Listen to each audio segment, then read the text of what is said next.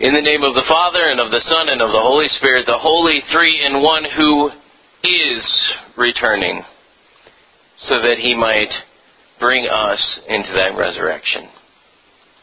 Dear brothers and sisters in Christ, this past Thursday was Veterans Day. And on Veterans Day, we remember those men and women of our armed services, who, many of them, left house and home to go to another part of the country or to go to another part of the world and to defend us, to defend this country, to defend our way of life, to defend us from that which is outside. And so we remember them with a day, with a holiday where we remember what they did for us. And when they're gone, we also remember those who are now away from us. We remember those people who perhaps are not veterans quite yet. They're not done with their service quite yet. Those men and women who are deployed outside of their homes.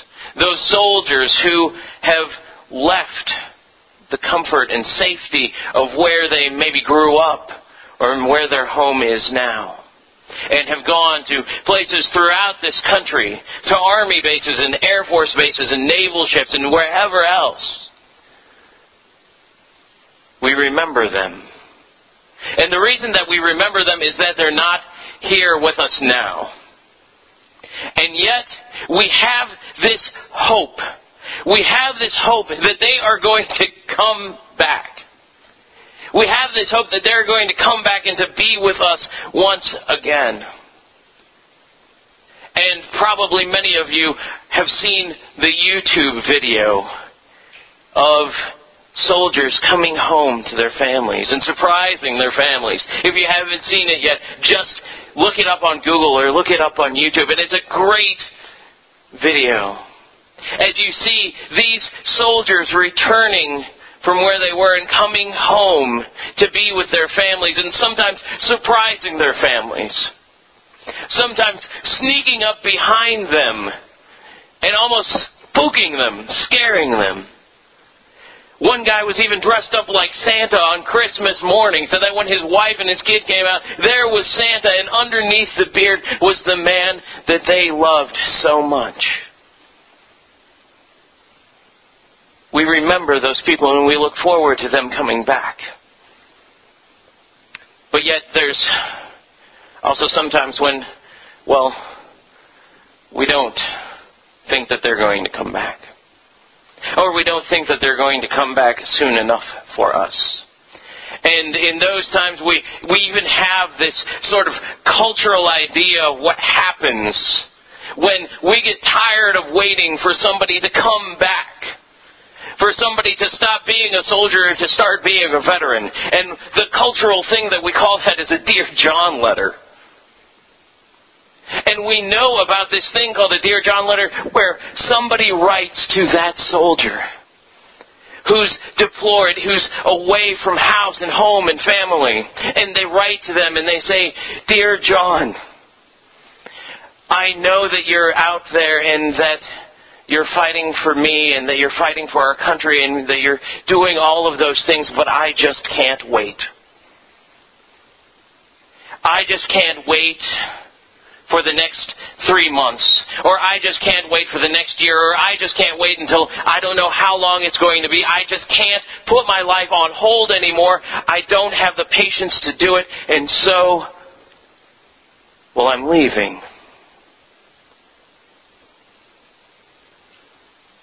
And the recipient of that letter has to deal with the rejection, with knowing that somebody couldn't wait for them any longer.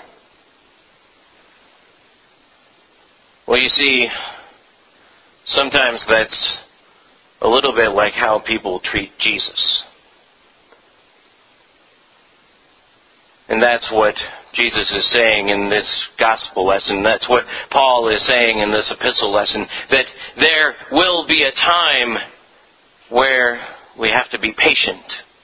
Because we realize who Jesus at least was, right? Pretty soon we're going to celebrate Christmas, and we're going to celebrate this little baby boy Jesus who was born in Bethlehem. And we're going to celebrate that and celebrate that He came here and was amongst us. And then a little while after that we're going to celebrate that He grew up and that He began to teach disciples and tell them what this world was all about and tell them what salvation was all about. And then we're going to celebrate a little bit later on in Lent that He suffered for us. That He suffered and even died for us on a cross. And then in Easter we're going to remember that He rose again from the tomb. And that's all past tense. And then we're going to remember that after He rose again from the tomb, He was here on earth for 40 days, and then what happened was the ascension. And He ascended into heaven, and ever since then, well, we haven't seen Him come back. And so, sometimes we get a little bit tired of waiting. Sometimes we get a little bit anxious. Sometimes we get a little bit unsure if He's really going to come back.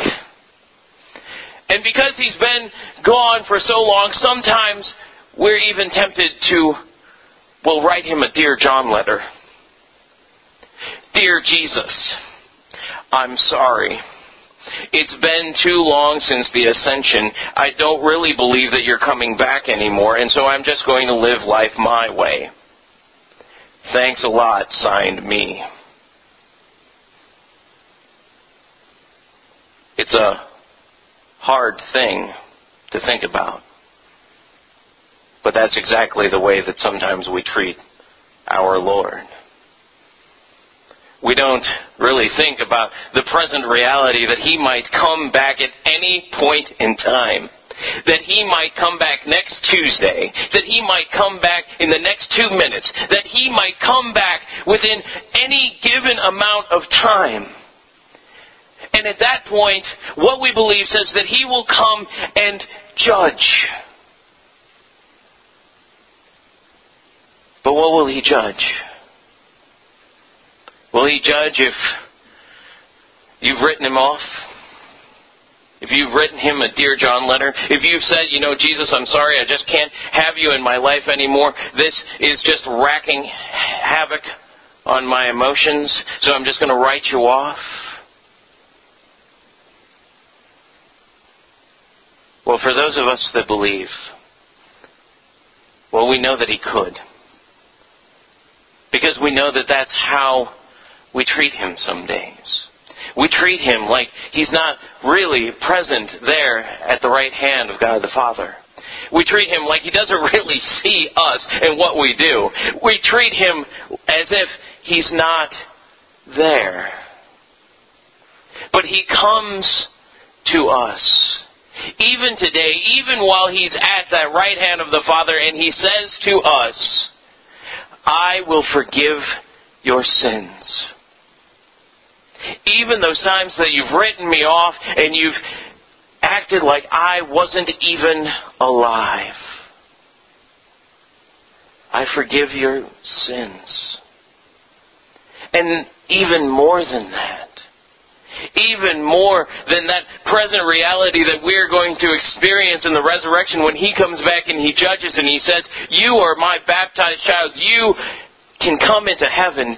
Even before that, we get to experience His presence in our spirit and in our soul. Knowing that He's here amongst us. Knowing that a little bit later on when we celebrate communion, that He is there in the body and in the bread, in the wine that contains His blood. We celebrate that He is here with us. Even sometimes when we don't even respect that or recognize that He is here with us, and He forgives us our sins, so that when He does come back to surprise us like those veterans did to their families, when He does come back, that it will be a joyful reunion and not one of pain and weeping, but rather that it will be a day of great rejoicing. Amen.